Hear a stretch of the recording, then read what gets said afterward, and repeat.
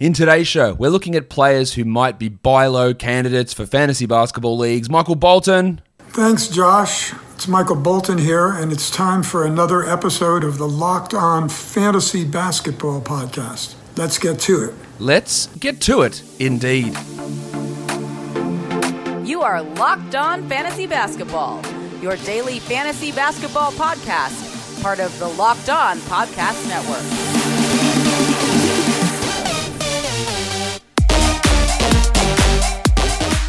Hello and welcome to the Locked On Fantasy Basketball Podcast, brought to you by Basketball Monster. My name is Josh Lloyd and I am the lead fantasy analyst at basketballmonster.com and at Yahoo Sports Australia. And you can find me on Twitter as always at redrock_Beeble and on Instagram at Locked On Fantasy Basketball. Now I know that some leagues' trade deadlines have passed, but I'd say about half of the leagues haven't. So we're going to do buy lows and sell highs for at least one more week. Then I'll have to find something else to do in these mini shows. But let's talk buy lows today and get cracking and start with category leagues as some guys who over the last week have been performing at a bit of a lower level. And we'll start with Smokin' Joe Harris, who he's the 110th ranked player for the season. His last three games have not been particularly impressive, just 22 minutes a night across those games. Now, one of those was that game against the Jazz where they got blown out and he played five minutes. But even the game after that against the Pistons, he had 9 points in 29 minutes. Now, of course, those numbers are skewed by that one game, but not everyone will remember that. Just remember that when people are looking at rankings or player raters and, oh, this guy's ranked this on Yahoo, or this guy's player rater on ESPN says this, or this guy's ranking on Basketball Monster says this, they won't always dig into the reasons why. And when you see that Joe Harris is the 309th ranked player over the last week, or they look at their totals for last week and go, Joe Harris killed me, look what he did, nothing, maybe there's some value to be extracted. He only shot 39% from the field. He still hit his customary 50% from three, but couldn't hit any twos. He had no steals or blocks. He had 3 rebounds in 3 games, and he scored under 9 points per game. Now, I'm not saying that he's a great option, this great top 70 type player as we move forward. I think he might be a top 130 sort of guy. In fact, over the last month, he's been the 151st ranked player. That's not particularly good.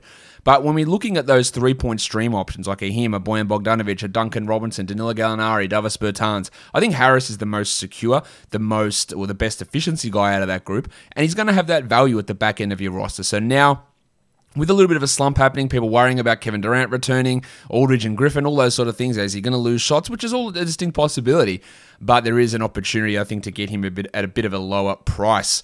Let's go on to the next guy. It is Benny Simmons, who is the 224th ranked player over the last week. But let's even go a little bit further back than that. 113th over the last month. It's been a disappointment from Simmons this season. He has, in his career, been the 30th, 39th, and 24th ranked player. He's 52nd this year. Why is he so low? Well, the scoring has dropped down to career low levels. The efficiency from the field has dropped as well to career low levels. His assist numbers are at, guess what, career low levels. His rebound numbers, not quite career low levels. His steals, they are at career low levels. Actually, that's not true. Second year, he was at 1.4. He's at 1.5 this year. So everything's down across the board. But over the last 6 games, 46% from the field. Now, we know he's a bad free throw shooter. We know that's going to impact you. 55% from the line on 5 attempts. Like, that's horrendous. You're punting free throws if you have Simmons generally anyway. But you expect mid to high 50s in field goals. And when he's down at 50 or 46%, getting under 7 assists, like it's really hurting. I'm not expecting a huge uptick in usage. Embiid's going to be back on the weekend, and that hasn't actually really impacted Simmons all that much. Actually, that's not true. To be fair, his usage has spiked a little bit. He's up to 24.5 over the last 6 games. But when it comes with a big dip in efficiency to under 49% true shooting, it's overall hurting your team.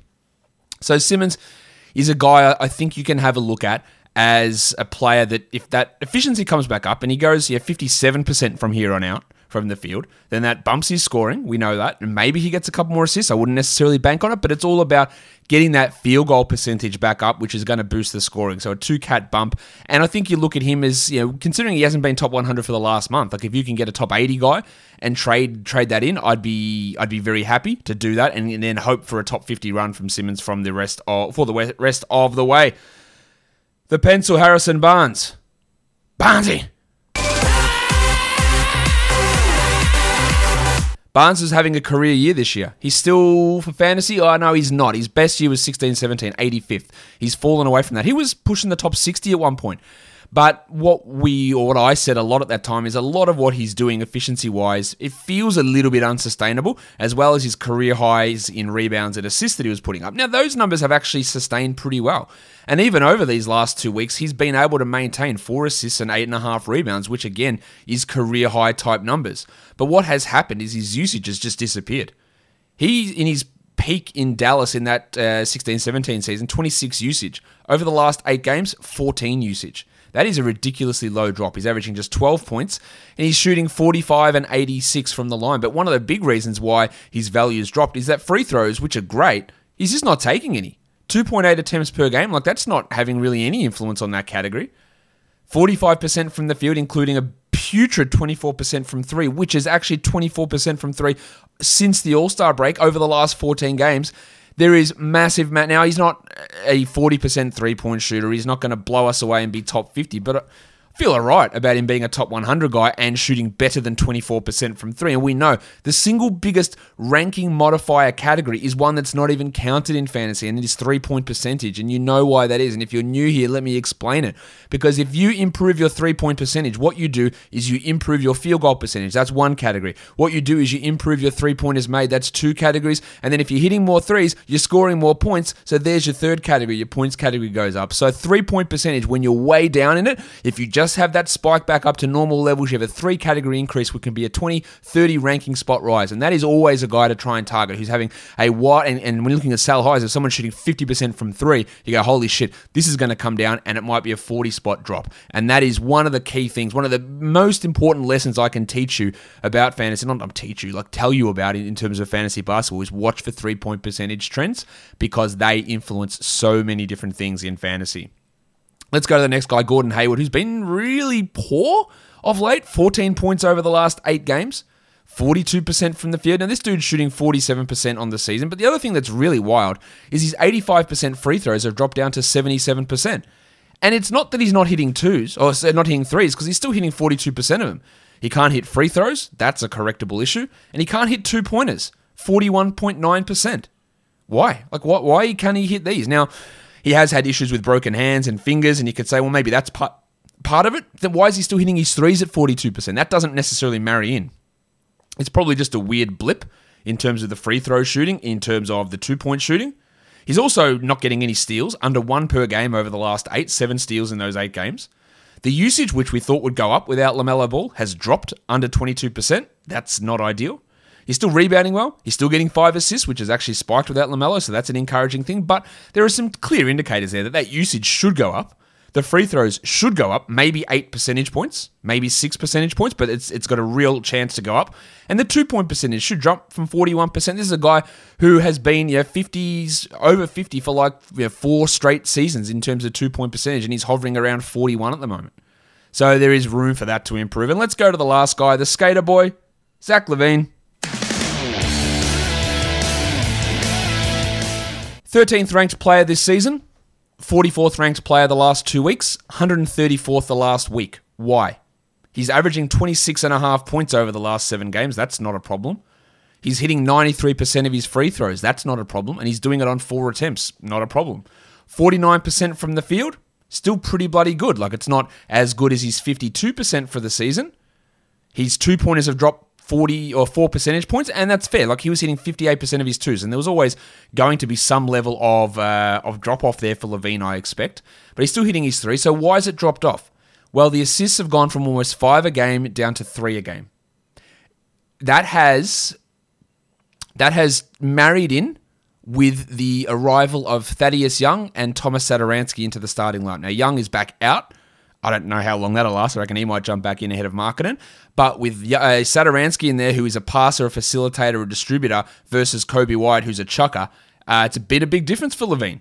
Now, I don't have the splits here in front of me. I should look them up, actually, to see what LaVine's assist rate is when he plays with those 2 guys. Actually, you know what? Let's go find that out now. All right, so now we're back. That didn't take any time at all. I had a look. We're talking when Zach LaVine plays with Satoransky, an assist rate of 5.3 assists per 100 possessions. When he's next to Kobe White, it's 6.8. There's your difference. So with the expectation that maybe LaVine doesn't start again, I think we have to reassess our expectations for LaVine. Now, that doesn't mean that he's still not a bit of a buy low, but we do have to be wary of that factor. Everything else, like he's scoring well, he's dealing with an ankle injury, which again, people will get worried. What if the Bulls don't make it? Will they shut him down? Is he going to miss time? How serious is his ankle? It doesn't appear to be serious, but I wouldn't. You're not paying top 13 value. You're not paying top 20 value. You're maybe paying top 35 if you can. That's where over the last month, he's the 34th ranked player. And then maybe there is hope that they do reduce Satoransky's minutes and try and work White back in there. That is a possibility too. So there is a little bit upside in that. But just watch what you're giving up for LaVine in that sort of scenario. Guys, this episode is brought to you by Locker Room. Locker Room is the first social audio platform made for sports fans. The app is free to download, and once you're in, you can talk with me, other fans, athletes, and insiders in real time about your favorite team or sport. I'll be hosting rooms for Locked On Fantasy Basketball once a week, and then you can join in on the conversation that you listen to here every day. It's the perfect place to start or join conversations about the league, and you'll have a chance to chat with me, and you might even be featured on one of my Locked On Fantasy Basketball podcasts. So make sure to join me this week. I'll be hosting a room on Friday afternoon, time yet to be determined. Go download the free Locker Room app now. Currently available on all iOS devices. Sorry, Android guys. Be sure to create a profile, link your Twitter, and then join the NBA group for the latest league updates. Follow me at JoshLloyd48 to be notified when my room goes live. I know you won't want to miss it. I'm going to be live again on Friday at some point. I can't wait to hear everyone's thoughts on your fantasy team and fantasy basketball in general. See you there. Locker Room is changing the way that we talk sports. All right, so let's move on now and talk about some points leagues by low. Points league by lows, that's better. Budrick Hield has not been a great season for Hield, I would say. He's averaging just 28 fantasy points per game. But over the last week, it's down to under 25 a game. The minutes are the same.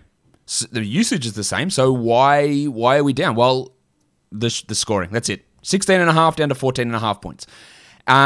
We know he's had some wild swings in efficiency. Over the last month, he's averaging 19 points per game, which is 32 fantasy points, but it's been a bit of a decline over the weeks after that. I don't know if the arrival of Delon Wright does anything to impact people's thoughts on Hield, but that might be a way that you can slide in there and get him at a cheaper price. Now, again, you're not sending out a 28-point average player to get him, which is what he's currently averaging.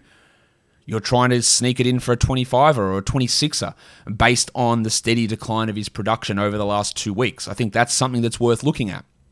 But he is that sort of mercurial type guy whose shooting goes all over the place. He's had 2 sub-20 scoring games in terms of fantasy in the last 3 games, which is pretty important to note as well. So I think that he's worth looking at there. I also think it's worth looking at the crucifix, Christian Wood, who, since returning, has not been the same guy. Now, the thought would be Victor Oladipo's gone. They're going to give Wood the keys, so to speak.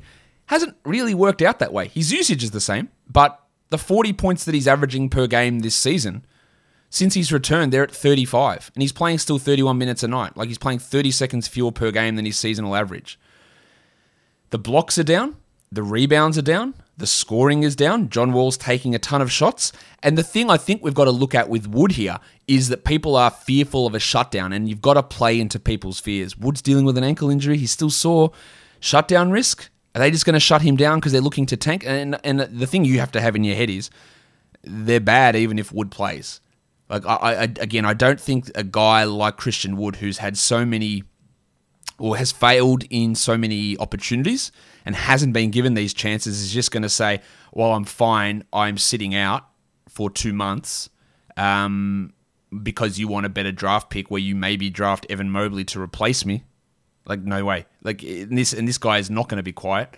This guy would not take that on. It's all well and good for Al Horford in Oklahoma City to do that and to have that discussion together, and Al to say, fine, I'm happy with chilling. I know who I am. I know where we're at. I know that I'm not in your plans, but Wood is in their plans, so he is going to want to be there. So I think that shutdown fear is bullshit. If he gets hurt again, then sure, he misses time because he's hurt. But play into the fears of people. Just try and, I need a center, I need to take this. But don't aim for the guy don't trade for a guy that's averaging 40 points. That's not going to be a realistic number for you to give up. Give a 35er. Like, that's what he's been since he came back. trade 35 points. Maybe you get 40, maybe you get 45 back. Who knows how things go, especially if John Wall does have some surgery. Talked about the Skater Boy already. His points league numbers are pretty similar. Under 30 points in the last 3 games, 35 points over the last 7. He's a 41-point guy over the course of the season. So the same arguments that I used before still hold true. And we go on to Malcolm Brogdon, who is averaging 37.5 fantasy points per year. That's good for 43rd ranked player this season, but the last month he's down to 33 fantasy points. That's not enough. Why has he dropped off? Well, the assists have fallen away. And remember at the start of the season, Malcolm Brogdon was getting like 8 assists and 2 steals. And I had him on some sell high shows because I said the assists, maybe they can stick, but it's never been that level. But the steals, he's never been this guy. Never been that guy. And the last 24 games, he is averaging 0.8 steals. So regression hits, and it hits hard, guys. And this is generally... you're going to be wrong at times. Like I was wrong last year with Brandon Ingram. I said that the dude that shot 2 threes a game and hit him at 34% probably won't maintain being a 40% guy on 7 attempts, or the 66% free throw shooter won't be an 85% free throw shooter. Turns out that was wrong. But if you bank on things regressing back to career levels with moderate improvement, you're going to go right most of the time. You're going to miss some, and it's going to look stupid. Like, again, I did with Brandon Ingram. And like I may have looked this year with DeAndre Hunter, taking his percentages up by 10 percentage points right across the board, which we won't know because he got hurt, and then that's going to interrupt the season.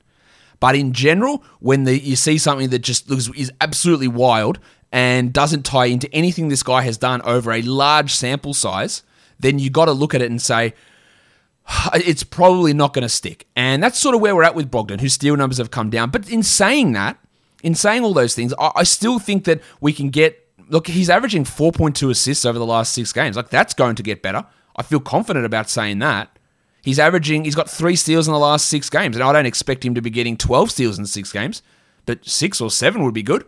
And I think he can do that. And that is enough that if he's giving 32 fantasy points over that time, you get an extra steal or an extra half a steal there. That's 1.5 points. Bang. You get another 1 or 2 assists. That's another 2 points. Bang. That's 3.5 to 4 extra points. Your 32 goes to 36, and then you're laughing. And that's all it takes to swing 20 spots in fantasy points rankings. Half a steal, 1.5 assists, and you're laughing. And I think that we can look at Brogdon as being that guy. And then lastly, let's talk Damo Lillard. Big Damo, who I am a little worried about the impact that CJ McCollum is having. The last 3 games, his usage is at 27%. And remember, to begin this season, Lillard was not the high-end guy that he has been since McCollum got injured. He's 11th in points leagues, 47 fantasy points per game. But to begin this year, he wasn't a top 10 or top 15 or top 20 player when McCollum was firing. So there is a level of concern there for me with him. But the 39 fantasy points over the last 3 games, I feel better that that's going to increase, that we're going to see him back to 44 or 45 points. And even over the last 2 weeks, he's averaging just under 42 fantasy points per game. And the main reason, guys, and this is what is super important here, over the last 7 games, he has 1 steal. Now, Lillard is not a high steals player. He's averaging about 1 steal per game. But 1 steal is very different to 0.1. And you may understand maths and understand that's a factor of 10 difference. So when you're talking, and a steal is 3 points. So that 41.79 that he's averaging in his last 7 games, if that becomes 44.79, then the top 20 goes to top 15. And then it doesn't even, and then if you get the usage back from CJ, then it's fine. That's an extra bonus. But, averaging or getting 1 steal every 7 games, it's not likely to continue. Not a good steals guy, but that is ridiculously low, and those numbers should be able to spike up, I would imagine, and I would hope. I am worried about the usage. I'm not worried about the steals going back to normal levels. Built Bar. We've been telling you about Built Bar, the best tasting protein bar on the market for a while now. Built Bar is the amazing low-calorie, low-sugar, high-protein, high-fiber, amazing tasting protein bar with 100% chocolate on all bars. And now it's time to find out which Built Bar is the best. It is Built Bar Madness. Today's matchup, we've got cookies and cream versus cookie dough chunk. It's the cookie bowl. I'm going to go with cookies and cream. It is the GOAT flavor to me. And if you want to vote, go to BuiltBar.com or go to their Twitter account at @bar_built. And remember to use the promo code LOCKED15 to get 15% off your next order. That is LOCKED15 to get 15% off your next order at BuiltBar.com. And check back to see who won today's matchup and who will become the best tasting protein bar. Guys, that'll do it for me today. Don't forget to subscribe Apple Podcasts, Google Podcasts, Stitcher, Spotify, and on YouTube. Hit the notification bell. Give me a thumbs up. Leave a comment down below, guys. We are done here. Thank you so much for listening, everyone. See ya.